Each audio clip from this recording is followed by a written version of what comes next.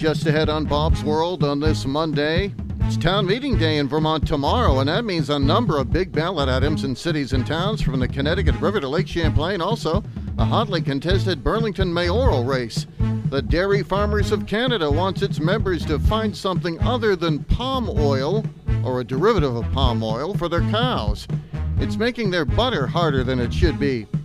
7 Nobel Prize winners are sticking up for a Harvard professor under federal investigation and calling out the university for failing to do the same. In the weather outside, well, the wind's swirling, the snow flurries are flying. Up north, anyway, after a warm past few days in the 40s, the great Northeast is chilling out in a big way. In Northeast Vermont, we could hit 0 by daybreak tomorrow. I'm Bob Welch, and Bob's World is next.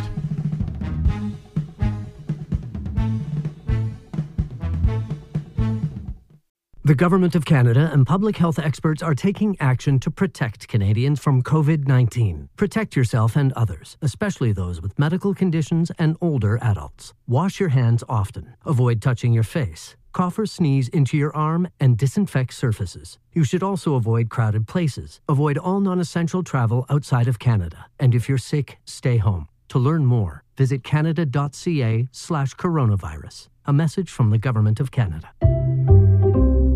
Adopt US Kids presents What to Expect When You're Expecting a Teenager. Learning the lingo. Jelly. Jelly adjective. Jelly is a shorter, better way to say jealous. As in, Chloe, I am like so jelly of your unicorn phone case. You don't have to speak teen to be a perfect parent. Thousands of teens in foster care will love you just the same. Visit adoptuskids.org, brought to you by the U.S. Department of Health and Human Services, Adopt US Kids, and the Ad Council.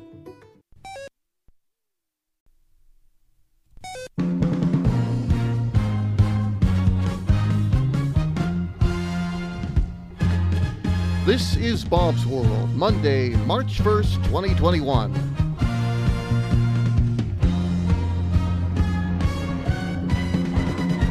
Good afternoon, I'm Bob Welch, and here's what's happening. In Vermont, the first Tuesday in March can only mean one thing. It's town meeting day. While COVID will change some of the routines and traditions of the day, one constant remains: democracy will happen. Either by Australian ballot, like Burlington, or people gathering in parking lots instead of inside meeting houses.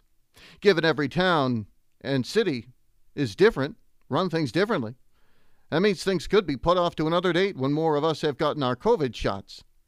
In Vermont's largest city, Burlington has a number of big ballot items and a hotly contested mayor's race that together could change the political landscape. There are nearly 26,000 active registered voters in Burlington, and more than 8,000 ballots have already been cast by mail. Corinna Driscoll is a former Burlington mayoral candidate. She gave Mayor Mira Weinberger his biggest challenge in 2018. Senator Bernie Sanders' stepdaughter, she fell about 1,600 votes short that year. The independent, who got support from the Progressive Party then, believes people are ready for change in the Queen City. She's backing independent Ali Dang in the race. WCAX reports Progressive Party leader Josh Wronski says Burlington voters appreciate the message of the hard left and are ready to elect Max Tracy. He believes today's progressives are similar to that of former Mayor Bernie Sanders and are pushing for some of the same ideas, like livable wages and just cause evictions. Kurt Wright is the former Republican City Council president and one-time mayoral hopeful. He believes that the pandemic could help the incumbent Mira Weinberger, who has held weekly press conferences since COVID took over headlines, keeping him in the public eye. Wright is, by the way, supporting the Democrat Mira Weinberger for mayor, saying he believes more people want to see a change in city council. The council leans progressive, and Wright believes many don't agree with their decision to cut the city's police force last summer, something the mayor has also fought against. Let's go to Canada now, and the term Buttergate. That has entered the lexicon up there. It's about consumers observing that for one reason or another, butter has become harder of late. CTV Montreal Channel 12 reports Dairy Farmers of Canada is encouraging its member farmers to find alternatives to palm supplements and cattle feed, as the working group looks into consumer concerns that butter has become harder. Experts say the new directive could make it hard for Canada's dairy farmers to keep up with consumer demand. The recommendation comes after media reports linked the purported change in consistency to the common practice of bolstering cows' diets with palm byproducts, which Canadian authorities have approved as a safe ingredient in livestock feeds. Animal science experts say there's no feed supplement that's as efficient or economical as palmic acid, and warn that ruling it out could come at a cost to dairy producers and lead to an increase in butter imports. While some dairy farmers are looking into alternative feed supplements, others say they're sticking with palmitic acid because it's best for their cattle and their bottom lines. Daniel Lefebvre of Lactanet, which advises dairy farmers of Canada, says while Buttergate is based on unfounded claims, his words, a turn in public perception poses a greater threat to the dairy industry than asking farmers to eliminate a safe and effective method to maximize production. Down to Boston now, where 7 Nobel Prize winners and dozens of other scientists are publicly questioning the federal government's prosecution of Harvard professor Charles Lieber and criticizing the university for failing to defend him. A letter signed by 40 academics from across the country, including several at Harvard, which is in Cambridge, across the river, calls the government's case against Lieber, quote, unjust. It also suggests that U.S. scientists are becoming increasingly vocal in opposing the government's crackdown on academics with financial and research ties to China. The Boston Globe reported in January dozens of scientists signed off on a letter criticizing the arrest of MIT professor Gang Chen, who was indicted on wire fraud and tax violations in failing to disclose his financial ties to China. Lieber is a world-renowned Harvard nanoscientist, and he was arrested a year ago and is alleged to have lied to the federal authorities about his involvement in a Chinese talent recruitment program and for cheating on his taxes. The letter in support of Lieber reads in part, despite his standing in the scientific community, or perhaps because of it, he has become the target of a tragically misguided government campaign that is discouraging U.S. scientists from collaborating with peers in other countries, particularly China. In so doing, it is threatening not only the United States' position as a world leader in academic research, but science itself. Lieber was the most high-profile scientist arrested by federal prosecutors in the crackdown on academic espionage. These cases were a priority for Massachusetts federal prosecutors under the leadership of former U.S. Attorney Andrew E. Lelling, who stepped down at the end of February. In the past few years, the U.S. government has fined universities and arrested academics for failing to properly disclose their financial ties to China.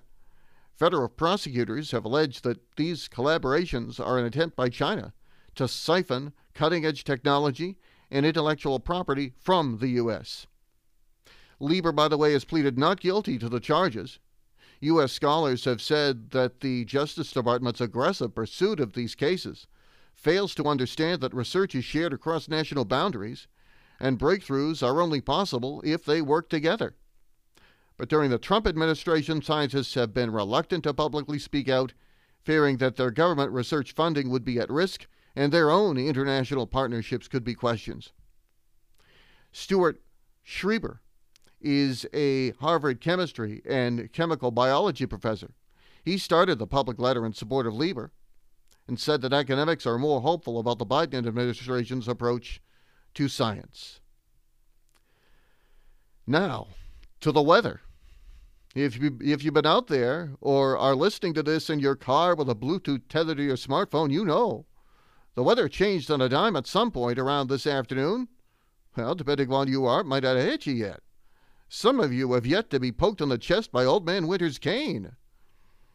Checking the 4:30 readings, our friends in Manhattan have 46 still.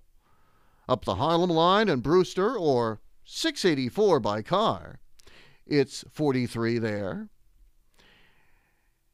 In Putnam County, New York, as is Worcester, Massachusetts. Chatham on Cape Cod and Boston are the warm spots at 45 for now. The change is coming. Hello, Ogdensburg. On the St. Lawrence Valley, 25. Up to Montreal, 28. Bangor And our St. Johnsbury studio are 37. Well, inside the studio, it's a warm 70, but outside the studio, it's 37. I know I'm splitting hairs, but how low can we go tonight? 0, says the National Weather Service. You might notice some snow if you're out there, but you'll probably notice the howling winds more. 15 to 25 miles an hour out of the west-northwest. Could gust over 40 in northeast Vermont, northern New Hampshire, western Maine, and the eastern townships of Quebec. Tomorrow, a few clouds early, otherwise mostly sunny. High 16.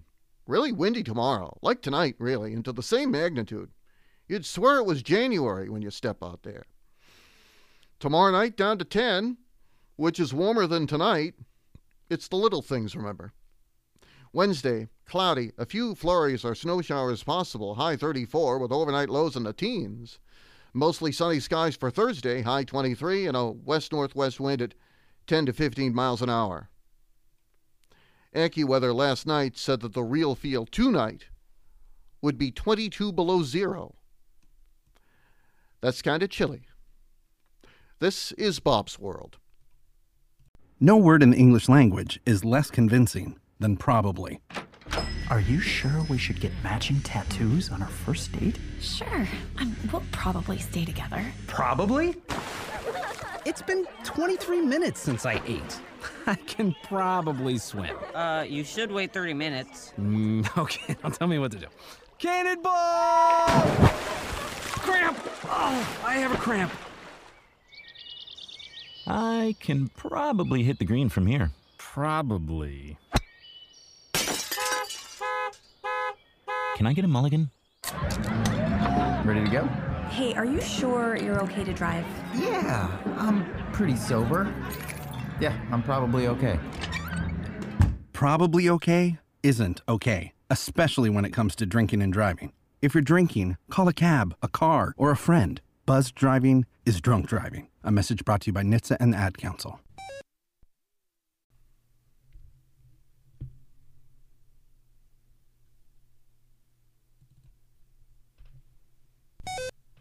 For 8 long days, all Kim and Richard Krause had was the $20 in Kim's purse. According to an unemployment claim mix-up, a freeze was put on their joint account at the KeyBank branch in Waterville, Maine.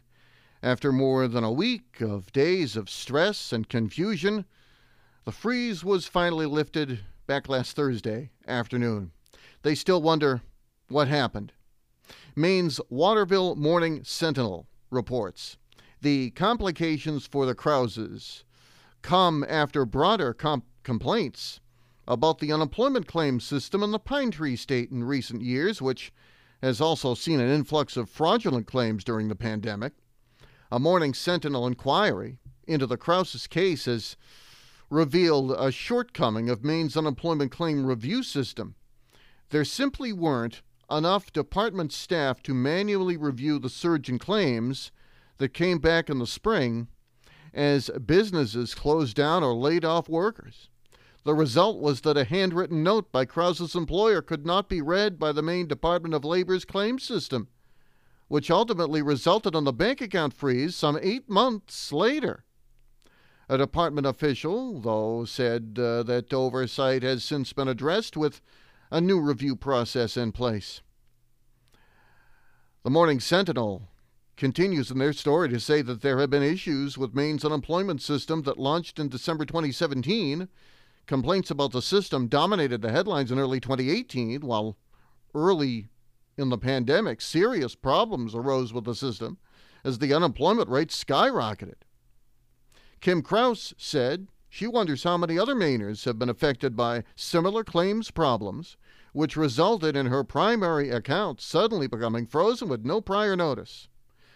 Krause tells the Morning Sentinel, how can they just freeze someone's whole life without any prior notification?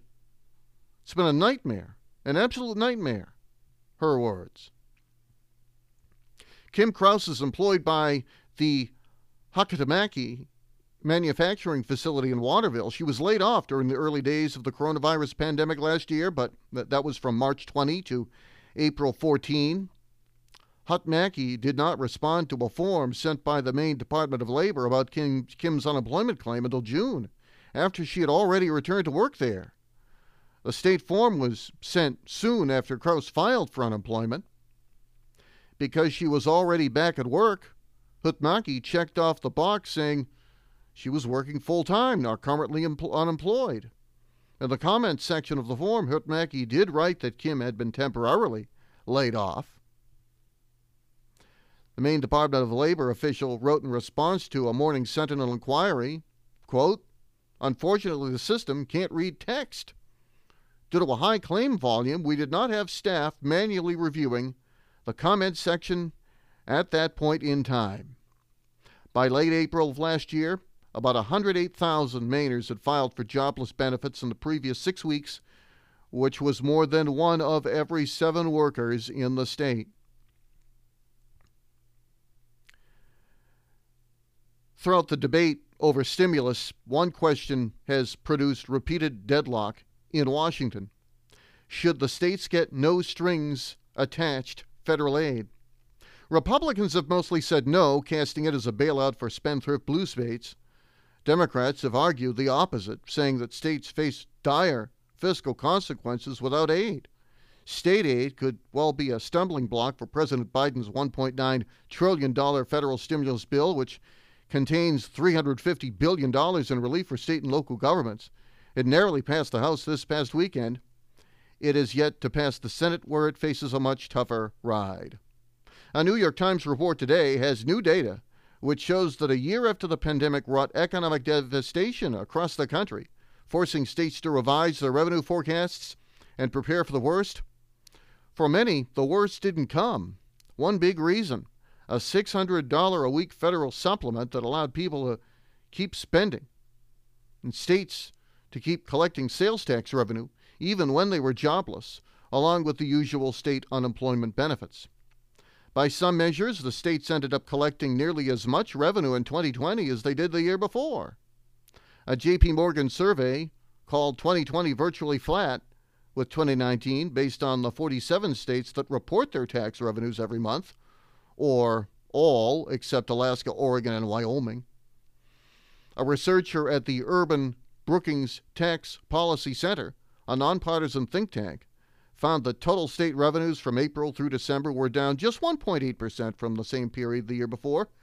Moody's Analytics used a different method and found that 31 states now had enough cash to fully absorb the economic stress of the pandemic recession on their own.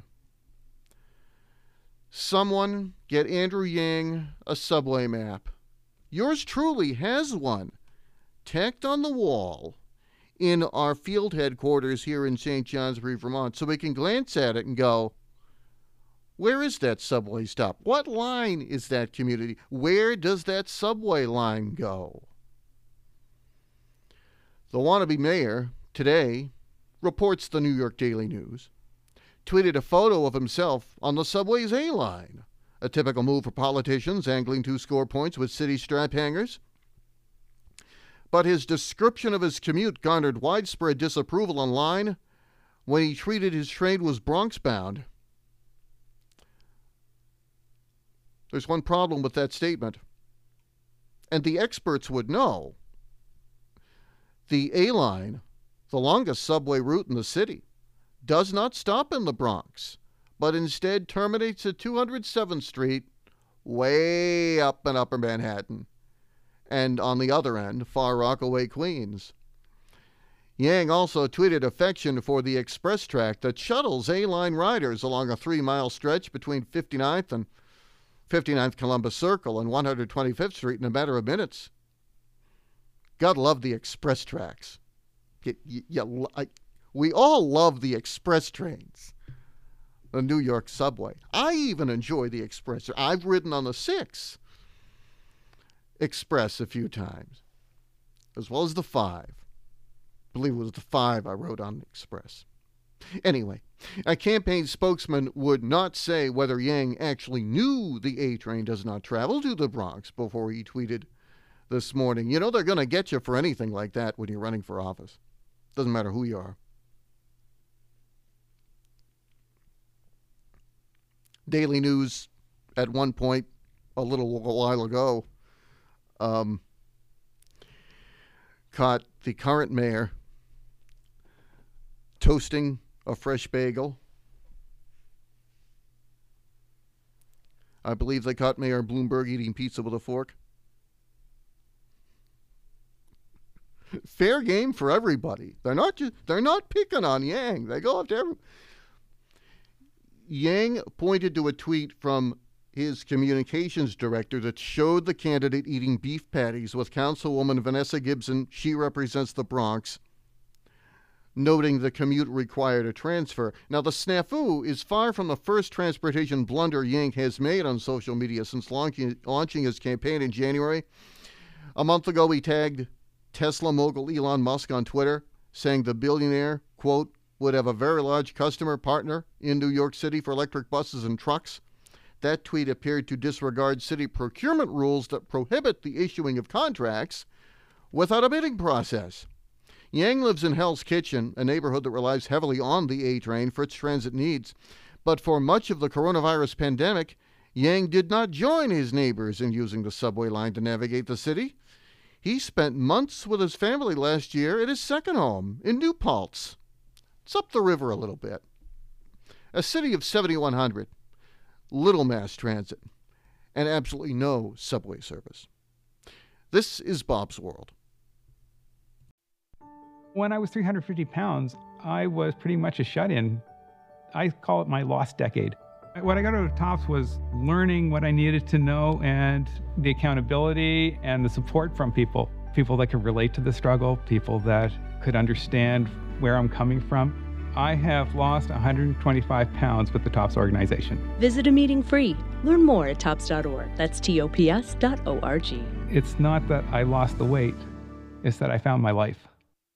To protect her home and family in a disaster, Karen was willing to wade through water, mud, and insurance paperwork. Yeah, I can do this. You go, Karen! By simply understanding and updating what her insurance covers and doesn't cover now, she'll be better prepared no matter when disaster strikes. Learn other simple ways to protect your home and family before a natural disaster at ready.gov. That's ready.gov. A message from FEMA and the Ad Council.